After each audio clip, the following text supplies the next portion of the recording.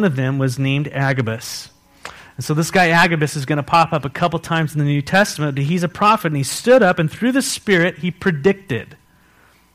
That's one of the roles of the prophets, as we see in the New Testament, is to predict. Now, we're not talking about Scripture. We're talking about the Lord has given me a word for you, and this is what it is, and this will happen. Is kind of how it's laid out in Scripture. And it says right here what he does.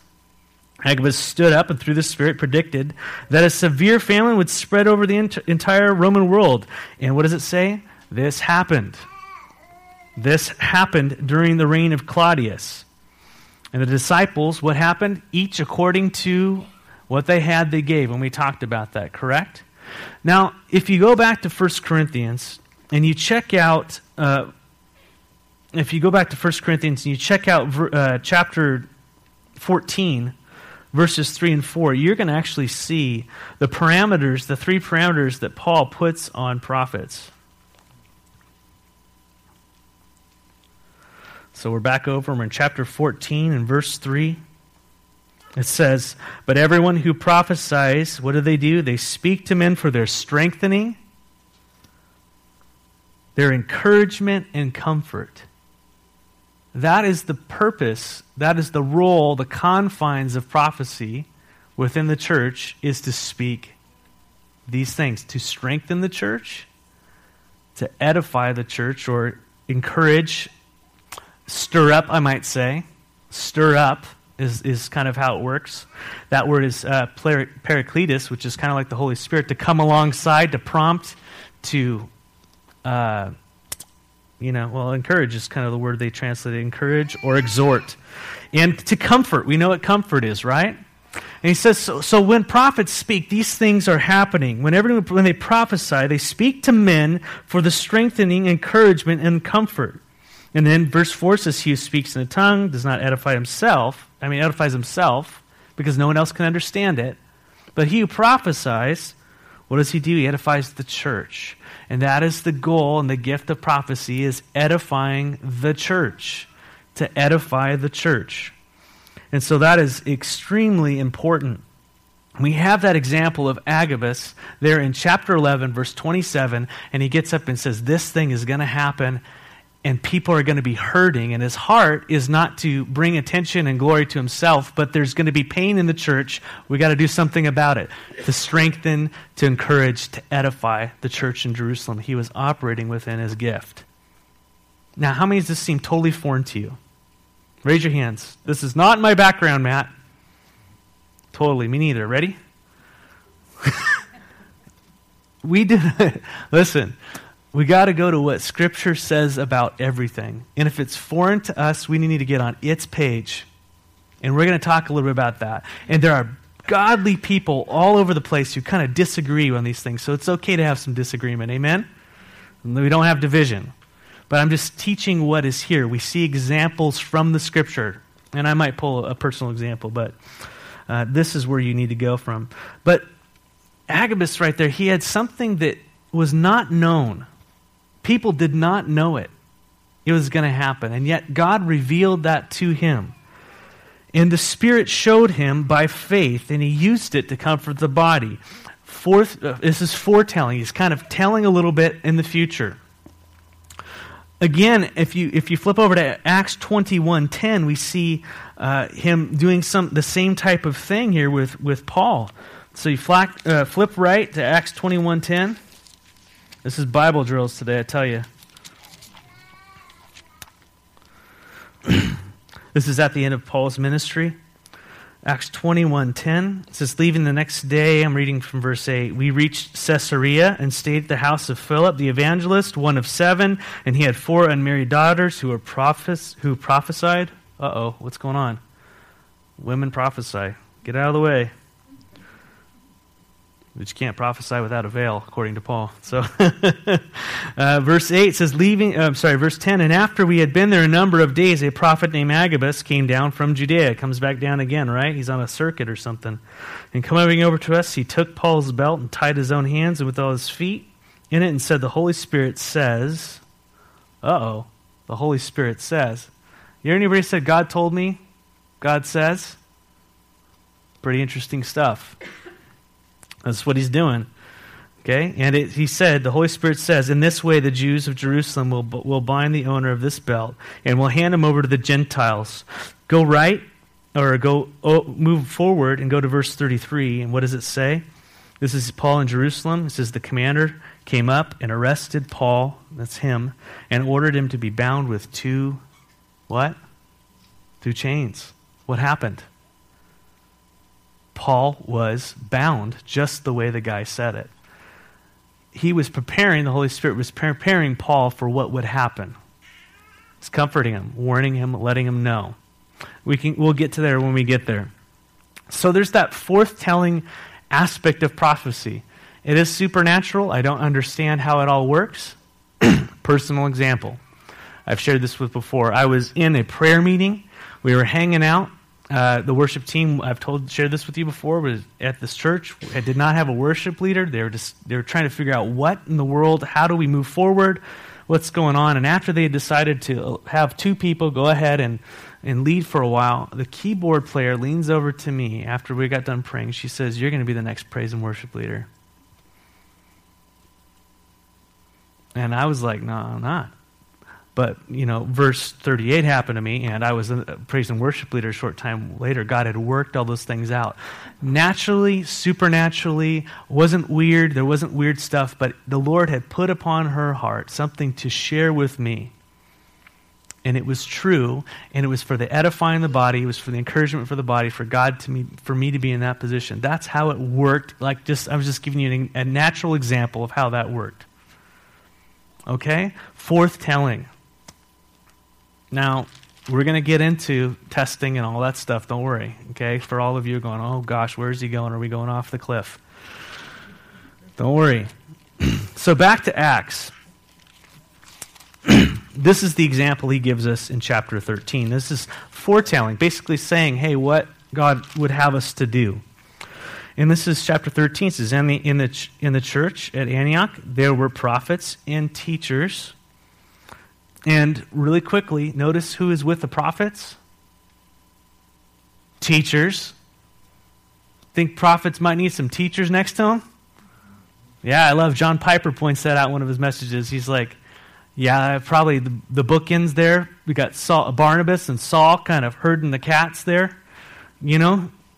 Edifying one another, checking balances, keep it biblical. Is this in the Word? What's going on?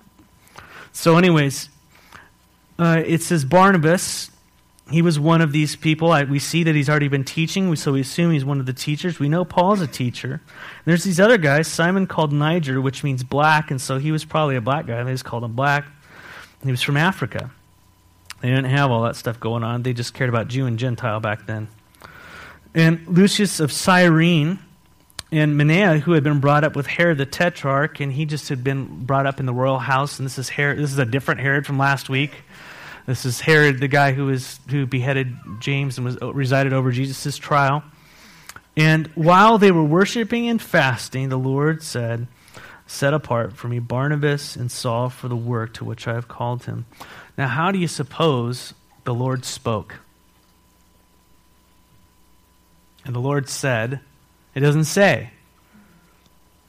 But the context we see all throughout Scripture is that God is working through the prophets to direct the church. God doesn't give us, should we move out of this building, should we not? Should we stay in this building, should we go? Should I buy that car, should I not? Should I go down the street, should I not? There are so many details that God gives us in Scripture, but where Scripture is silent, what do? We seek the Lord and try to find out His heart in what goes on. And how does God reveal the direction we should go? I believe He does it through the body. And it's going to be tested by the Word. Amen? If it gets wacky and weird, no. If we see something that's directly contradicting the Word, if we see things that pull us away from the Lord instead of closer to the Lord, we run away. Amen? But there might be something the Lord lays on your heart for someone else. And God might have very well given you that gift of prophecy to speak to to foretell or foretell. And we have to, I think, embrace what God has given us in Scripture. And I know this is different and this is foreign. This is like me teaching a different language. But we got to conform to what Scriptures say and not what Matt says. And so I want to develop this a little bit further, okay? And so this is the example of foretelling, just saying what should happen. Hey, God says set apart these two for the work of the ministry. Now notice the context in which the God is speaking. What are they doing? Are they watching TV? Right? All those things. What's going on? Okay, cool. They're worshiping, fasting, and praying. What is that word worship? How many of you have the word worship in your Bible?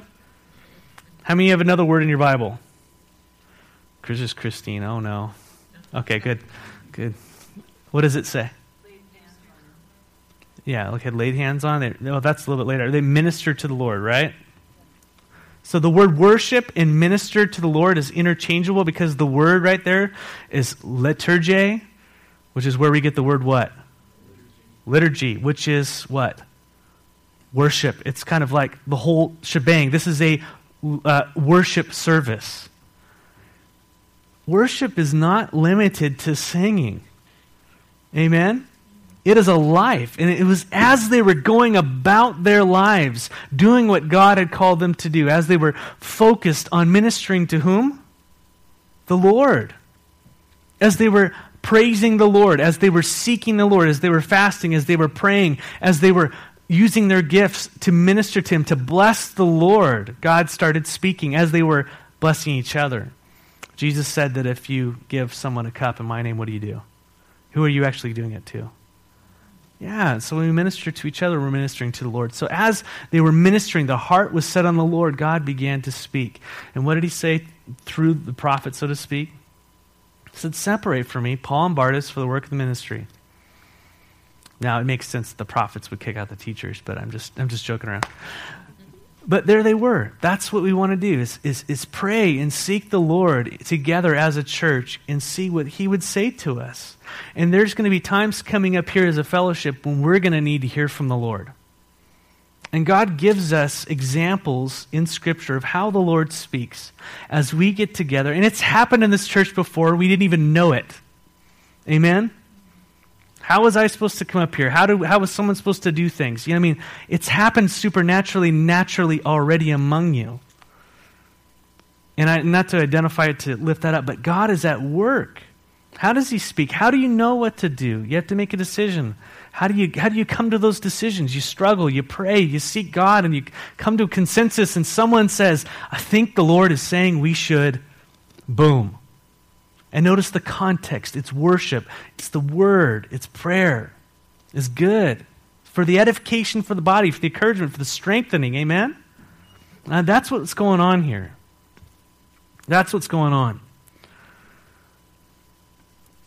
But it's really hard when someone says, I think the Lord is saying to me, or God said. How many times have we had that abused? By the way, I got a word from the Lord, everybody. Did you know God said you're supposed to write a check today? Come on now. Right? And so what do? Oh, goodness. We roll our eyes. Don't we? Because of the abuse of it. Do you think the enemy would want to have you instantly have a knee-jerk reaction to prophecy so that you throw everything out? Flip over to 1 Thessalonians chapter 5.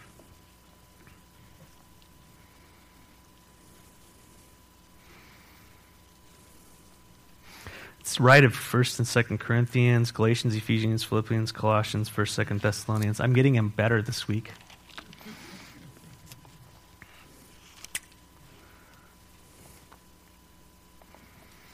First Thessalonians chapter 5. Who's there and who likes to read? Carol, would you start in verse 19 and read 19 and just read verse 19 and 20? Do not put out the Spirit's fire. Do not treat prophecies with contempt. Test everything. Hold on to the good. Right. So what does he say? Do not put out the Spirit's fire. Do not what? Do not despise prophecies. And what is our knee-jerk reaction? To despise it, to cast it apart as something that is not a part of what we do. Oh gosh, no, I don't want to have that in my life. Don't want to have that, be around that. That's charismatic. No, that's a blood-bought gift that Jesus Christ gave to his church, and I bet some of you might even operate in that way. And we need it. Praise the Lord. Amen? Now, how many of you are kind of scared about that? Anybody? Raise your hand. Totally. And so, what has God also placed in the church? Teachers, elders, shepherds to go, ha.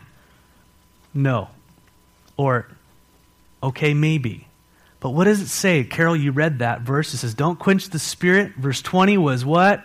Don't despise prophecy. Verse 21, Carol, read it loudly. Test everything. Oh. Test everything. Hold on to the good. Paul says, and he says, we prophesy in part. And he's talking about, this stuff is child's play compared to when the Lord comes. We'll see everything in full. But we prophesy in part. It's not going to be totally clear. It's not going to be as if we're in heaven. He says, test all things. 1 Corinthians chapter 14 puts some heavy parameters on prophecy. It says if you're going to prophesy, 3 may do it, at the most 3. And when you speak, do it in turn. And so he put some parameters on there. Put some pretty heavy parameters on tongues too.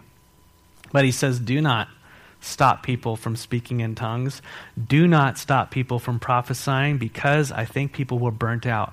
And it's easier just to throw it away than to say, okay, God, we need discernment. We need to find out what it is you're saying and what you're not saying.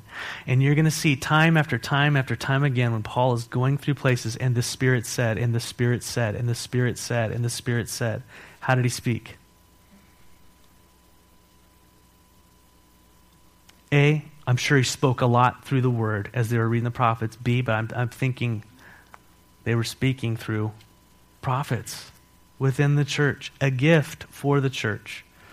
And so I'm not saying we're going to have a prophets convention next week. I'm just saying that we want to go to this, don't we? What it says and not what I've been brought up with. There are a lot of things that I was raised with and my ideas about the Lord that I'm going, well, that's not what it says. That's not what the Lord said. That's not how he operates. That's not what that verse means. And I'm sure there'll be many more to come. Anyone else had those situations? And so let's do that. And this is what I also want to flip to. 1 Corinthians, you're standing there, 14, verse 1. Anyone else want to read? 1 Corinthians 14, verse 1. Go for it, Norma. Pursue love and desire spiritual gifts, but especially that you may prophecy.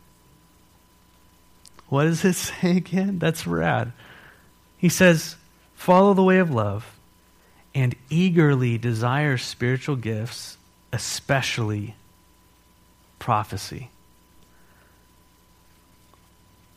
And just to bookend it, what is the last verse in the last 2 verses in chapter 14? It says, therefore, my brothers, be eager to prophesy and do not forbid speaking in tongues, but everything should be done in a fitting and orderly way. So, eagerly desire the gifts. And he says, eagerly desire prophecy above all because it edifies the church. Strange. Isn't it foreign to how we've come a part of things? But that's the clear teaching of the New Testament. Now, I believe some things are there's room to discuss of how you go about that stuff. And I'm not sitting here saying you got to prophesy. I'm just saying when someone says, hey, I think the Lord might be sharing this, don't despise it right away, but listen and test. How do we test? A, the Word of God. We go, is that contradicts Scripture that I know of? Be a Berean. Get into the Word. Get some counsel from some people who hear the Word of who know the Word. Secondly, just go to verses like that and what does it say in John? What is it? 1 John 4, somewhere around there. 1 John 4. Yeah, for 4:1, the whole chapter. But he says, "Dear friends, do not believe every spirit. Do not believe every spirit, but test the spirits." Amen? And he talks about God, because many false prophets have gone out into the world. And this is how you could recognize the Spirit of God. Every spirit that acknowledges that Jesus has come in the flesh is from God, but every spirit that does not acknowledge Jesus is not from God. This is the spirit of Antichrist. And so he's saying, what if it's drawing you closer to the Lord, it's of God. If it's pushing you away from the Lord, it's not of the Lord. And this is kind of verse 5 is kind of how he really lays it down. It says, hey, they're from the world and they speak from the viewpoint of the world, and the world listens to them. If someone comes up to you and starts telling you things in the world, and that's why I have trouble with a lot of these pastors and preachers who are out there and talking about money and kingdom building and all this weird stuff. That is a worldly perspective. That is a worldly perspective. You hardly ever talk about the apostles talking about, hey, send me your funds because I want to have a better car. You've seen my van of shame. But I mean, it's good. I mean, I love that Grace Mobile, but I'm just saying that it is. It's awesome. But you see them for the edification of the church. When they're stirring people up, it's because God has a work to do, and the work doesn't revolve around Matt. The work is what God is doing through the church. That's you. Oh, and let Matt be here to edify you and build you up and equip you for the work of the ministry. And when there are opportunities that the Lord raises up within your life, let that flowing of whatever it is, resources of prayer, of finances, of everything you can think of, be directed to the move of God within the church. Amen? Amen. More of you guys. You are the salt and light. And the way we have church in our culture is it's quite often a spectator sport. It's somehow you've come here to be entertained. No. You've come here to be equipped. You are the team. I'm a coach. I'm an encourager. And gosh, I need to be coached all the time. Thankful I have a board of elders around me. Amen? You're it. So lean into it. I'm kind of going off there, but he said, they were worshiping the Lord. They were ministering to him, verse 2. Yeah, verse 2, great. And they were fasting. And John Piper, in one of his messages, said, fasting is the exclamation point on prayer. It's kind of like the hunger that I have in my stomach is the hunger that I have for you. God, I want to hear from you. I need you. Hungering and thirsting. And God says you will be filled, and he does speak. And so after they had fasted and prayed, and notice what they did. They were fasting and praying. The Lord spoke, and what did they do? They fasted and prayed some more. Right? Let's make sure this is of the Lord. Let's test it. Let's seek and pray. And then they laid hands on them and sent them away. And so now Paul's first missionary journey happens. Be praying for the elders. We're going to get together this Saturday. We're going to have a time of getting together and seeking the Lord, ministering to the Lord, praying about our church in the direction and where we're going. Will you be praying for us this Saturday?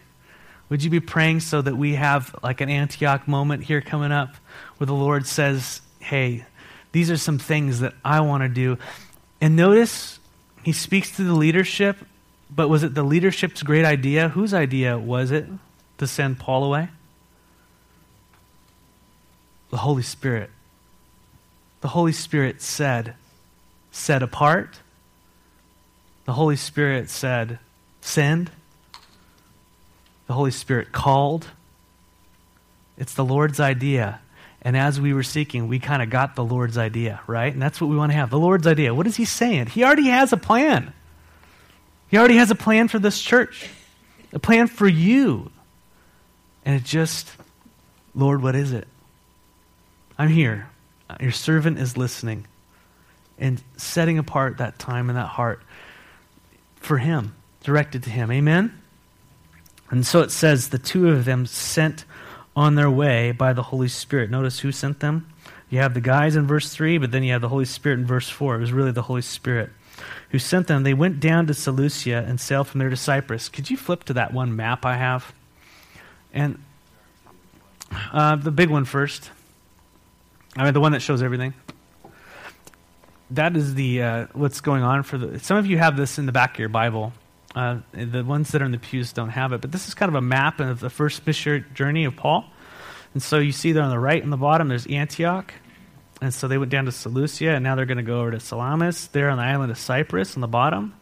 And then they're going to go to Paphos. And unfortunately, Matt will not be able to tell you how far they get today. And so they go all the way up and around and come back around. So that's kind of the missionary journey. You can flip to the next one. So it's a little higher so they can see. Yeah, that's kind of where we are today. And so that's what's going on. It says the two of them, sent on their way by the Holy Spirit, went down to Seleucia, and they sailed from there to Cyprus.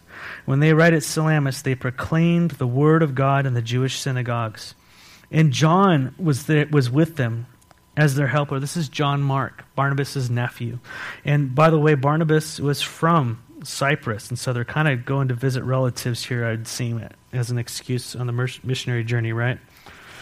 Verse 6, and they traveled through the whole island until they came to Paphos. And Paphos is a really interesting city. That's where Venus, they worship Venus, the god of sexual desire, was there, and so it's a really dark city. And it says they named a man, verse 6.5. And there they met a Jewish sorcerer and false prophet. Notice the scriptures are identifying between false prophets and regular prophets. They're comparing, contrasting, right? This is a false prophet named Bar Jesus. What do you know? Bar Jesus means son of Jesus. Jesus was a common name. That's just Joshua is Jesus' name, kind of there, so it was a common name in the day, but it says son of Jesus, who was an attendant of the proconsul Sergius Paulus, and the proconsul is a Roman ruler there. The proconsul was an intelligent man. He sent for Barnabas and Saul because he wanted to hear the word of God. Amen. This guy is wanting to hear the word of God. Unfortunately, we have a but in verse 8, but Elymas the sorcerer, for that is what his name means. He couldn't bear to call him Bar Jesus. You know, you're not son of Jesus, you're Elymas. Sounds like you are. He's a sorcerer, for that's what his name means. He opposed them and tried to turn the proconsul from the faith. And that is what false prophets do. They oppose the ministers of God, and they try to turn people from the faith. That is what they do. They oppose the work of God, and they try to turn people from the faith. And they do it in very subtle ways, in very seductive ways, and be on their watch. And it can be very spiritual. A couple examples. I went to meet with a family this weekend, and right before I got there, some people had shown up 30 minutes earlier, knocking on their door, asking them about, the Watchtower Bible Tract Society. Jehovah's Witnesses were at the door, right? 30 minutes right before I was there. What do you think the odds of that are? 100%. 100%, because God did a great work. But there's always opposition. You've noticed my van with my wonderful window, which has been just a joy in my life. It started around a month ago. The little plastic piece that you put the vent on broke. And it caused the window to slide down, and then it just fell off. And so I had to take it and, plastic it up, and I go, great, this is progressing wonderfully. Went down to the dealership, ordered the part. They said 3 days. 2 weeks later, they did not have the part. It doesn't exist anymore, or something in their world. Anybody ever had that? Here I am with this van being told by certain people where I live, you can't park it in certain places. I'm like, this is really just fun. And so I eBay it and get it in 3 days and put it on last Monday, just this past Monday. And I was excited. And then God really kind of convicted me on Tuesday and Wednesday to really start praying for you guys individually and for the church. I just felt like I'd been slacking off in that, and this is something I really need to do. And as I started praying, it just the Lord just gave me some really cool things. It was kind of like kicking the enemy in the teeth. And I won't go into details with y'all, but it was really powerful. And I knew God was doing something in the spiritual realm for you.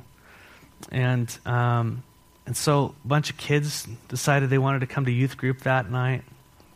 Youth group, drop them off, go home, park my car in the dirt lot, walk home, come out the next morning, and my car was broken into. And you know how they broke in? Out of all the opportunities they had, that stupid latch, they broke it, and the window slid down. And they got in, and there I was. And so I was walking out the car going, I can't wait to pray again for this church. What are the odds? And I know people go, whatever. No, that's the enemy opposing me, praying for you, opposing the enemy, just wanting to discourage me. And I was discouraged there, sitting there, looking at that thing going, I'm going to have to mold this thing again out of plastic and heat it and somehow, just how's this going to work? Or I will just resolve myself to have a plastic window. But that's not going to happen. So anyways, this stuff is happening, and it's warfare. And it comes in various forms, in various ways in our lives. The enemy wants to discourage you from going to church. The enemy wants to discourage you from giving that up or from going across the street or proclaiming. I mean, how many ways? He wants to oppose you. And we've seen it over and over and over again. When the Word of God starts to go forward, when spiritual things start to happen, the enemy goes, no. I'm not going to let them do it. And he jumps in, he sends some political guy, or he creates something, some division within the church, or we saw that there was physical, persecution, and now there's this religious persecution, or some false prophet comes up and tries to quell what God wants to do through them. Did God not call them? Did He not separate them out? Has God not called you? Has God not bought you with His blood and pulled you out of the world for a reason and a purpose? Yes, He has. And when hard things come into our life, when oppositions and these things come in, recognize that there's an enemy out there. There's an enemy who wants to derail you and to keep you from having joy and to give in to the flesh and to, be discouraged and to go, no, this is not, I can't do it anymore. That's the enemy. The Lord wants to come and say, yeah, it's tough. Yeah, hard times are coming. Yeah, there's going to be many scars along the way. But look at my son. It was hard. It was difficult. He sweat great drops of blood, but there's victory. This world is not worth it. He is our glory. He is our hope. And we look to Jesus and we gain our faith again. We stay on track. He is it. And so put our eyes back on Jesus, not on the bar Jesuses of the world. Amen? And he meant to oppose them. And then verse 9, we're going to close here real quickly. And then Saul, who is also called Paul. Now, people have a question. Saul, this is where they call him Paul from now on because his Jewish name is Saul. And he's now ministered to Gentiles and they call him Paul. They don't relate, but they sound the same. Saul was named after King Saul. Paul means little one. He was named little one because he was little. And so they just called him like they see him, like they called that guy black because he was black. I mean, it's very simple stuff going on back then. So they called him little, Paul. And he's filled with the Holy Spirit. And he looks straight at Elymas. He says, you're a child of the devil and an enemy of everything that is right. You are full of all kinds of deceit and trickery. Will you never stop perverting the right ways of the Lord? And now the hand of the Lord is against you, and you are going to be blind. And for a time, you will be unable to see the light of the sun. Oh, how we need to sometimes speak to the enemy and the opposition of the Lord when we are filled with the Spirit in that way. Sometimes it just needs to be black and white. Get lost.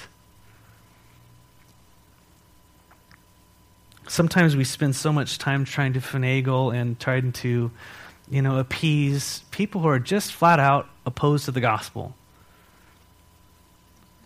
And, Paul, filled with the Holy Spirit, he just says these things, and a bunch of gifts are at work here. And he says, you're going to be blind. And immediately mist and darkness came over him, and he groped about, seeking someone to lead him by the hand. Someone said, what was in his heart actually came out physically in his life. He was spiritually blind, and now he became physically blind. And when the proconsul saw what had happened, he believed, for he was amazed at the teaching about the Lord. Again, the victory that the Lord has. There's that opposition, and then the Lord by his Spirit overcomes, and then people believe. That pattern in the church. So the gospel going forward in your life, do you have opposition today? Do you need to hear from the Lord? Do you need to hear a word from him, so to speak? God, what do I do? Where do I go? And I'm reading your word, and I know all the things, but God, I make it connect with my heart. And that's really what we desire, and that's what edifies that prophecy, so to speak. It could be speaking the word of God at a fit verse, at a fit time, to a person that it just connects. You've read that 100 times before, but it's like, boom. Wow, and I need it. And it edifies me, and it makes me stronger, and it gives me hope for the trial ahead or whatever's going on, or it directs me. And so, Lord, speak to your church. Amen? Speak to your church. Use the body. We need each other, friends. We need each other. I need you. We need each other. We need the giftings that God has given you. And how does it happen? I was talking to the church on Wednesday night. We're going to end right now. We're in overtime. This is how it's going to happen. As you stay tight with Jesus, as you love Jesus, as you are abiding in the vine, the Holy Spirit will place things upon your heart, and you will naturally, whatever that gifting is that God has given you, desire to meet that need in that other person's life through the gifting that God has given you. For me, I'm going to want to bring them to the Word and teach them. Give them tools how to do it. That's naturally how I'm going to go. I see it. I see what's going on, and I'm going, oh man, I want to encourage them. They're having trouble. What do I do? Bring them to the Word. Teach them. Show them these things. It might be mercy for you. Just coming alongside and putting an arm around them going, oh man, you blew it. Yeah, totally, but God is so good. And you just sit there with them and you encourage them through your gifting that God has given you. You see what I'm saying? It comes out differently. And the key is you stay with Jesus. We pray earnestly for these things, not so that, yay, this is who I am, and look at me, and so that you will be blessed. You will be blessed. God, the prayer of the church is, God, give me the ability today, give me something today that I may encourage your people, that I may bless them, I build them up, that they may be lifted out of the darkness, they may be the light may be put in their path, and they be just focused on your glory and your goodness here in the now. Amen? Amen. So let's pray for that. Lord God, we lift up this to you. We ask that you would lead this congregation, these people, to your throne of grace daily. And I pray that as we look at each other, as we see each other, that we would receive and give the gifts of grace that you have blood-bought and given to us for your glory, for our encouragement, for our edification, for our growth. And I pray that nothing would stop that here. I pray that we would not despise what you have gifted us with. And I pray that we would grow in our wisdom in this. And we would surrender more and more as a church, not to a system, not to the way a denomination does things, but just to your Spirit and your word. And let that be our guide. And I pray for you to speak to us as we lead this church forward, as we are servant leaders, as we worship and minister to you, God. Lead us in our lives, in all these decisions that need to have. We need wisdom from your throne, not from television, not from Dr. So-and-so, but from you. Give it, Lord, and use your body to do it. And we pray this in the name of Jesus. Amen.